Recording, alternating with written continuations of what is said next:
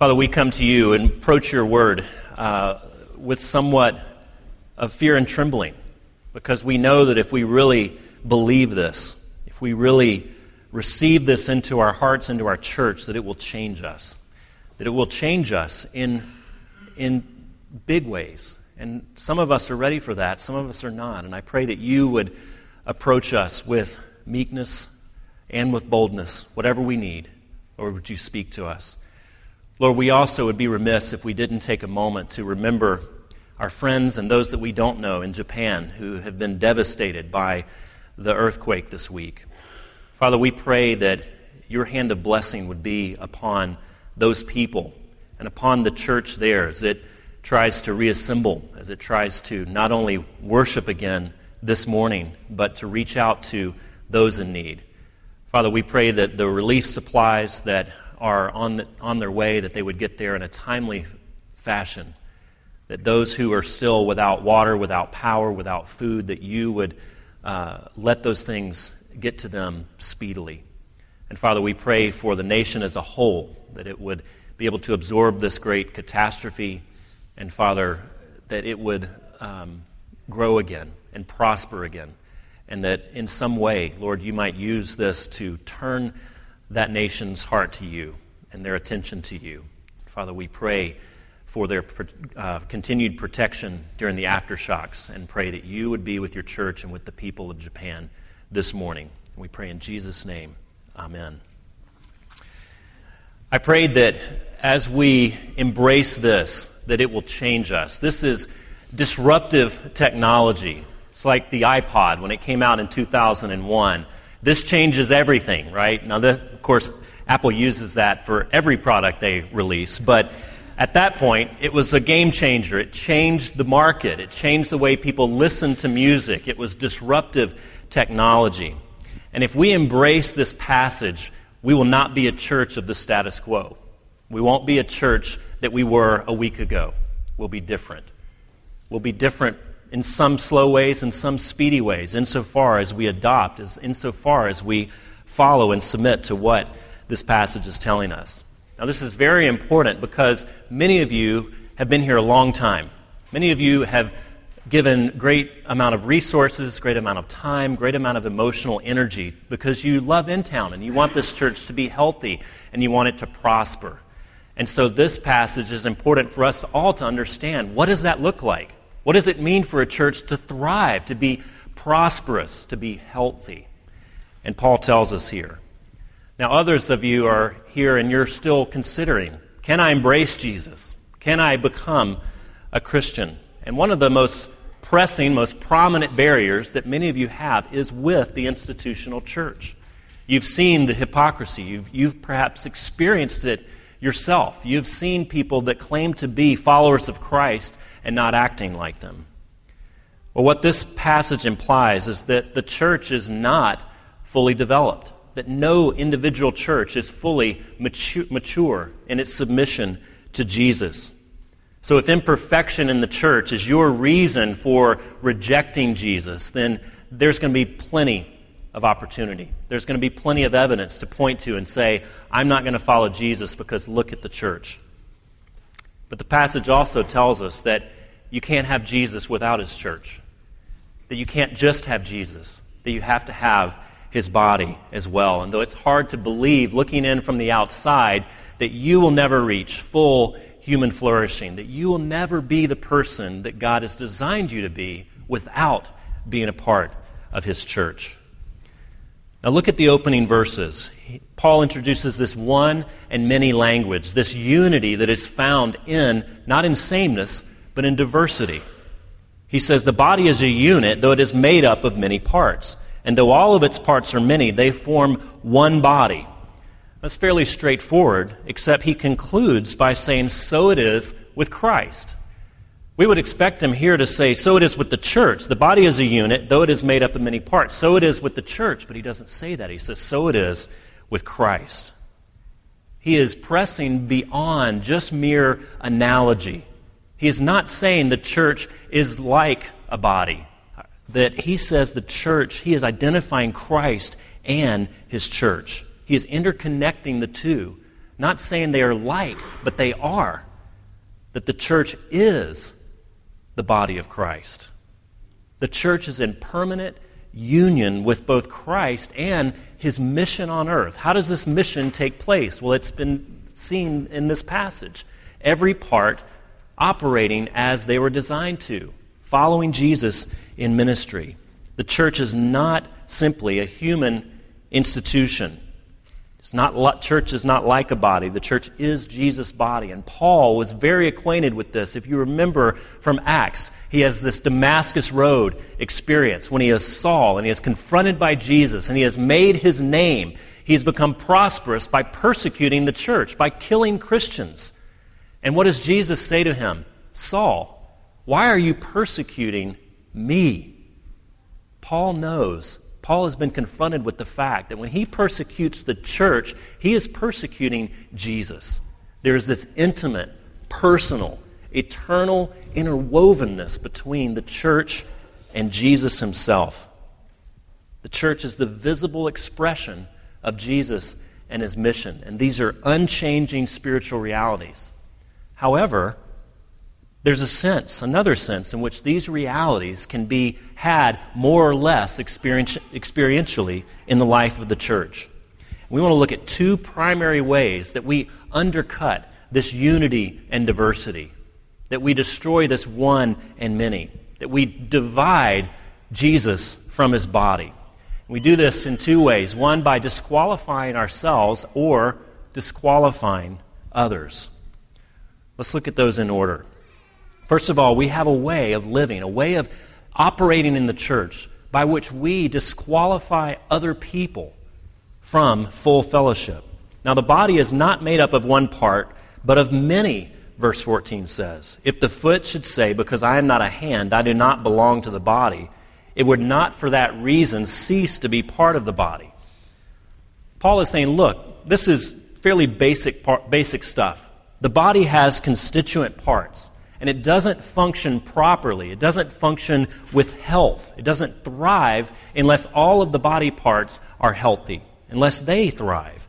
And one of the most destructive pathologies that a body can have is this negative self-opinion, this reproachment, whereby you take yourself out of the body. Paul says it's impossible, but we can experientially remove ourselves from the body. And we can move the church not towards greater health, but towards pathology, towards illness. If the foot should say, because I am not. You see this focus upon itself. The foot is saying, because I am not like someone else, then I will not participate. Because I don't have that type of gift. Because I am not an ear. Because I am not a finger. Because I am not an arm. I don't fit here. I don't belong here. And I'm going to disengage. Now, we've learned to make our way in different groups that we have been a part of, not just the church. In any community we've been a part of, we've learned how to adapt. We've learned how to either thrive or disengage. And I like to talk about this like the reality competitive game show, the best of which, or best known of which, is Survivor. That we have two ways of functioning within communities that we tend to thrive by, that we tend to protect ourselves by. One is being the survivor, and one's being the cast-off. The survivor says, how do I assert myself in this community? How do I make sure my opinions are heard? How do I become important and valuable and indispensable to this community? How do I make sure this community values me? That's the survivor. And what this person does, generally speaking, is overcompensates in relationships. We try too hard. We become overbearing with our opinions, with who we are, with our personalities, because we're desperately trying to show that we've got it all together. We're desperately trying to show strength, but it comes off being aggressive. Oftentimes, these people are seen as being inflexible. These people are seen as being somewhat surly. And we would think, well, that's an offensive posture. But actually, it's not. Oftentimes, that aggressiveness, that inflexibility is a defense mechanism. It's a defensive posture. It's seeking to protect your own interests, to protect your insecurities, to not allow people to really see who you are. not opening yourself up and letting them see that you have weaknesses just like everyone else. And so we overcompensate. We become the survivor. We become the captain. We become inflexible. We become the one that's going to make sure my opinions and my perspectives matter to this group. And that's one way. The other way is the cast-off. We just drift. We disengage. We atrophy. Maybe somewhere in our lives we've been told, you're not clever enough, you're not smart enough, you're not beautiful enough, you're not accomplished enough, and so you don't matter to this family, to this organization, to this group. And we're going to do our darndest to make sure that person is right. We live out of that scar. We live out of that haunted past. We live out of that name that's been assigned to us. And we say, I will disengage. I'm not going to be hurt again. I'm not going to open myself up because I see what that leads to. The last time I did it, I got hurt. And I still am bearing the scars. And so we disengage. We stay aloof so that we won't get hurt. The passage says that this person hasn't ceased to be part of the body, regardless of what they think they have. They haven't ceased to be part of the body, but the body suffers because every part is valuable. When one part of the body says, I'm going to disengage, I'm not going to be a part, I'm just going to drift around the edges, the whole body suffers, not just you as an individual Christian. Now, sometimes in a church, or in any organization for that matter, we have to scratch below the surface in order to find that, because often communities, and Christian communities are especially good at this, we have a superficial unity which masks a deeper separateness, a deeper disunity. You've probably encountered these churches where everyone is very nice. Everyone greets you at the door. Everyone escorts you to the place you need to be, and there's no conflict. There's no disagreement. Everyone has just got a smile on. Everyone's dressed well. And it seems like, wow, this is a wonderful place to be. I'd like to sign up here. But what's really happening a lot of times in those churches is that people aren't invested enough to where personal differences have to be dealt with. People don't actually love one another, so they're not willing to go through the messiness that is inherent to any true relationship and to dig it out and to deal with it. People don't care enough about the mission of the church to where they have to have conversation and say, how can we both have this strong passion but yet get it going in the same direction? People don't care enough about genuine unity. This church often looks very busy, but it's not unified. It looks unified on the outside, but once you get in, you see everyone's just going in a different direction. Everyone has their own little piece of the pie, and they're allowed to do that, and so there's no conflict. No one cares enough about the larger unity, the larger mission, in order to have to work together. Now, what's the corrective? What's the solution to this?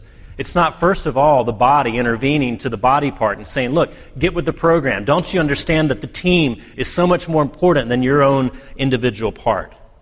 There may be cause for that at some level, but that's not what Paul does here. Instead, what he sees as central is getting each body part to believe something about themselves and about their place in Jesus' mission. In verse 18, he says, but in fact, God has arranged the parts of the body, every one of them, just the way He wanted them to be. God made you exactly like He wanted, carefully and creatively and lovingly. And no matter what your past scars are, no matter what haunts you, no matter how you have failed, no matter your disability, no matter your ignorance, you are indispensable to Jesus and His church. And the church is indispensable to you and your health and your spiritual prosperity. You see, community with sameness is a counterfeit community. It's unity without diversity. And it doesn't foster individuals to become everything that God has made them to be. And this church is no more a church than is a piece of music that plays middle C over and over is a symphony. Uniqueness, the uniqueness and beauty of middle C becomes apparent when it's utilized in a piece of music with dozens of other notes that are arranged beautifully, arranged in harmony, arranged in such a way that when you hear middle C, it sounds different and it sounds beautiful. Middle C comes alive. But if you just play middle C over and over, it's the same, it's unified, but it's not diverse, and it's not beautiful, and it's not effective. It becomes beautiful and meaningful when it takes its place alongside other notes. Now, there are only 88 keys on the piano, right? So there is unity. There is some level of uniformity that is required to make beautiful music. You can't be anywhere. There is uniformity, but we can't press people beyond the uniformity that is laid out in Scripture. This is not Christianity. It's not the gospel. It's more authoritarian.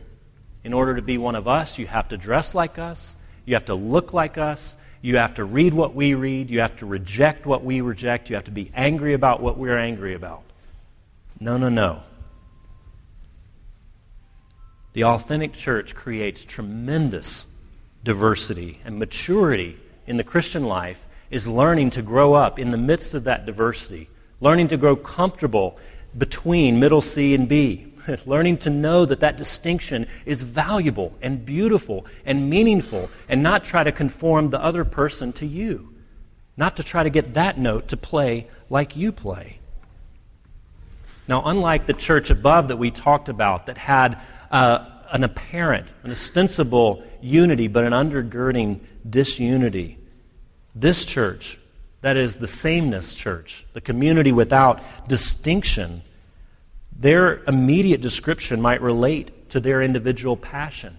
It might be that we are a mercy church. We're a compassion church. We're a discipleship church. We do this very well. We have great music. And when you meet those people initially, you think, well, everyone's going in a different direction.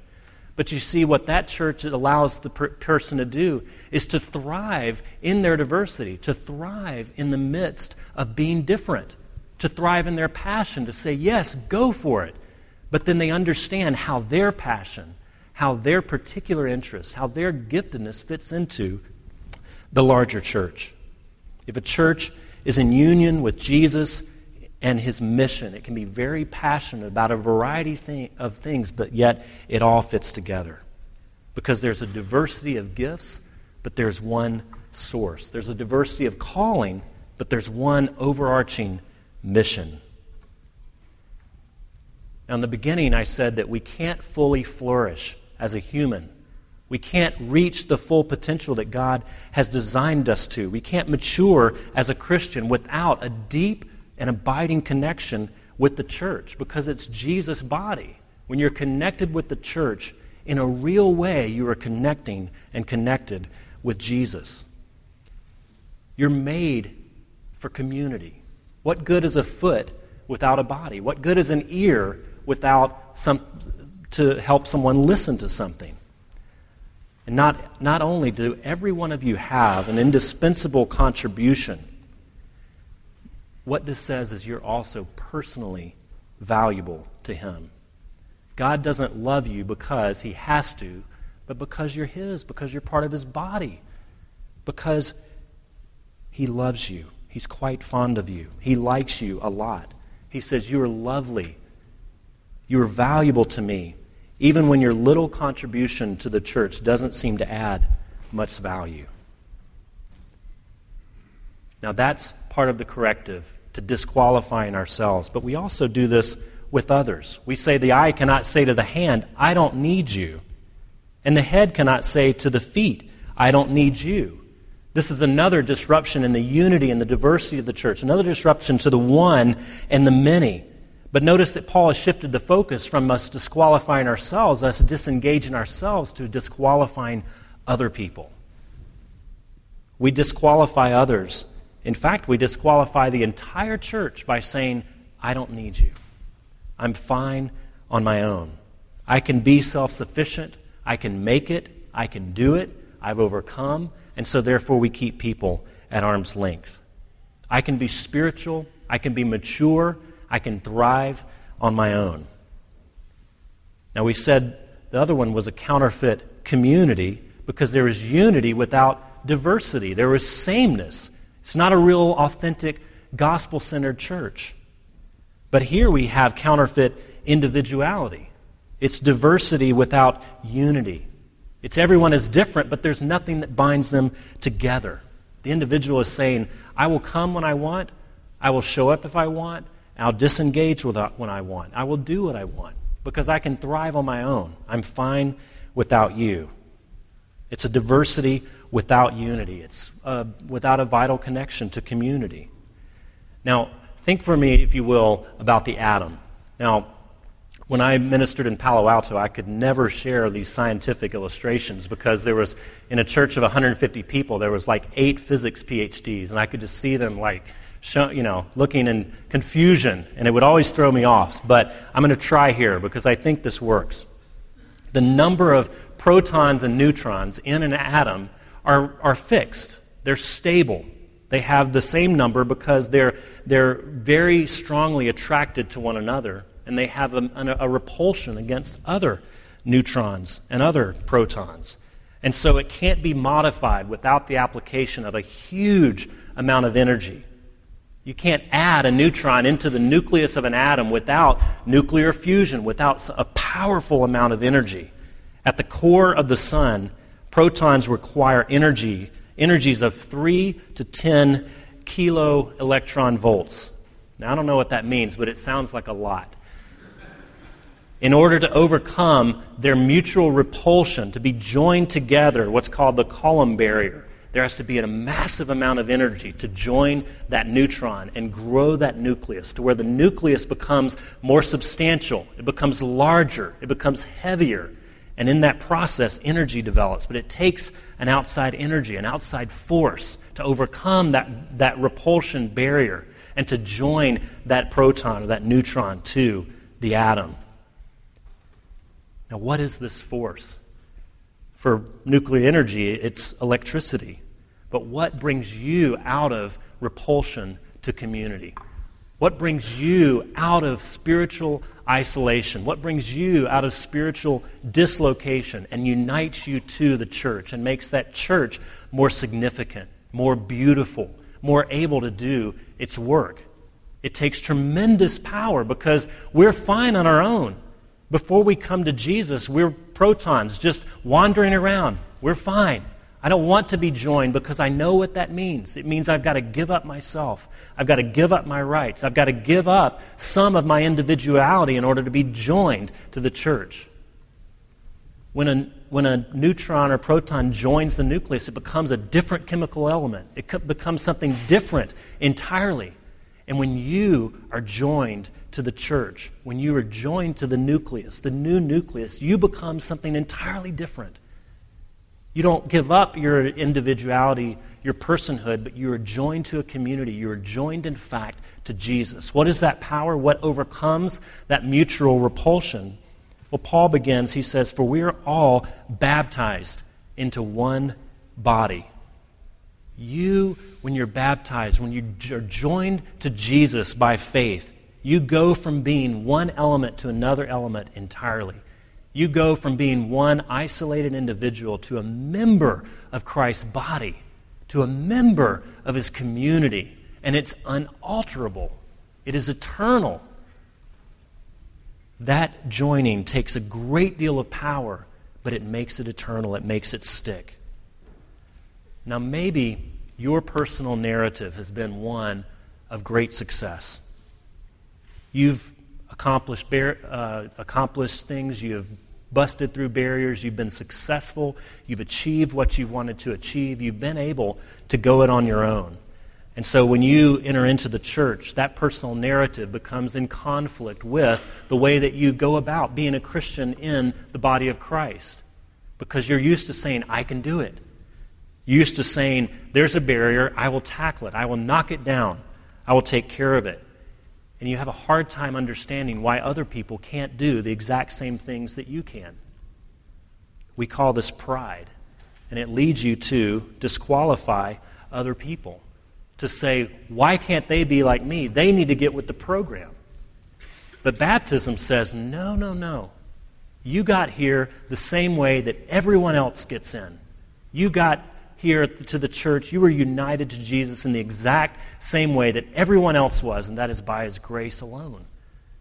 Nothing you did could earn your place at the table. Nothing that you did could merit your membership in the body of Christ. Jesus alone reached out to you and said, though you think you can do it on your own, you can't.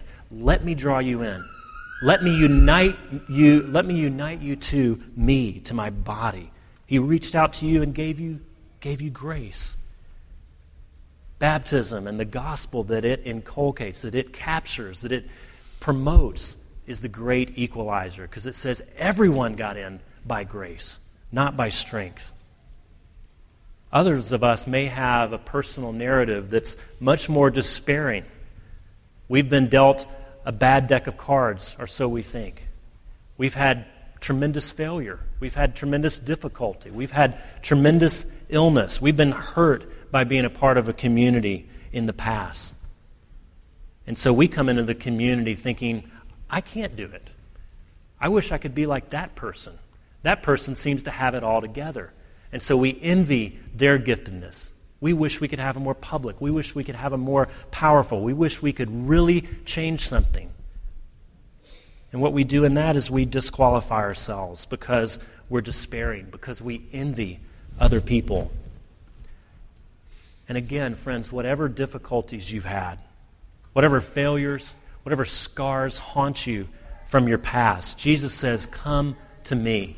Be baptized into my body. Come and be a member of my church eternally.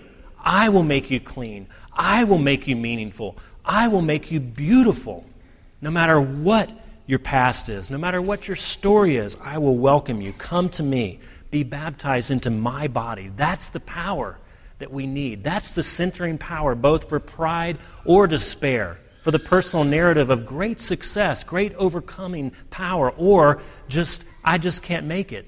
The centering power that we need is what's represented in baptism. It's the gospel. It's that Jesus has entered into your life and He has set you free eternally. He has made you something special, something beautiful.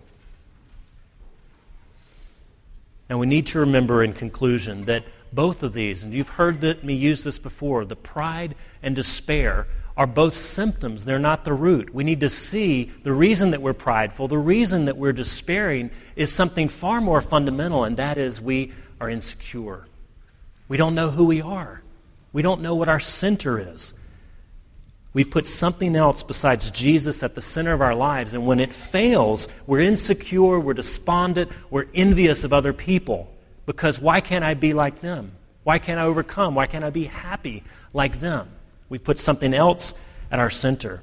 But when it succeeds, we're proud and we're arrogant. Look what I've done. Christian, if you're here this morning and you're a follower of Jesus, what we need to do is we need to repent. We need to repent and believe the gospel again, to remember your baptism. Remember what's represented. Paul says you are all baptized into one body. You're deeply sinful and yet deeply loved. When you succeed, when you do something great, when you see your gift at work in the church, you're able to celebrate that. You're able to worship. You're able to be thankful and say, look what Jesus has done through me, through this broken vessel, through this jar of clay. Look what Jesus has done. We're able to worship. When we fail, when we blow it, when we are found out to be a fraud in some way, we're able to say, you know what, you're right. And I'm a whole lot worse than that. But Jesus has made me clean. Jesus has made me righteous. Repent and believe the gospel again. Repent and remember your baptism. And if you're here and you're not a follower of Jesus, maybe your pendulum swings daily between those two poles of pride or despair. Maybe you're just stuck in one. What you need is not a self-help book. It's not 10 steps to a better life. You need the power of Jesus, the power of baptism. You need the identity, the stable, secure foundation that is found in the gospel. You need to be made into an entirely different element, not just add things on. You need to be made new. Let Jesus bring you out of your spiritual isolation into the church. It'll be messy. You might get hurt. There'll be people here that you don't really like, but it'll be beautiful. It's the way that you flourish, because that's the only way to be connected with Jesus, to connect through baptism. Believe the gospel and come in. Let's pray. Father, we thank you for this time. We pray that you would encourage us as your people. Encourage us to walk with greater unity, to be comfortable in our diversity, to be comfortable with people that are very different from us. Father, help us to be loving people, that we don't avoid conflict, that we deal with conflict in a loving way, with truth and grace. Father, if there are those here that are still wondering, still questioning, I pray that you would speak to us as well. Speak to our unbelief, speak to the ways that we keep you at arm's length, because we don't really want to let you in. We don't really want to let you be Lord and King of our lives. Father, we pray that you would work where each of us are this morning and change us from the inside out. Approach us in the gospel and meet us. And we pray in Jesus' name. Amen.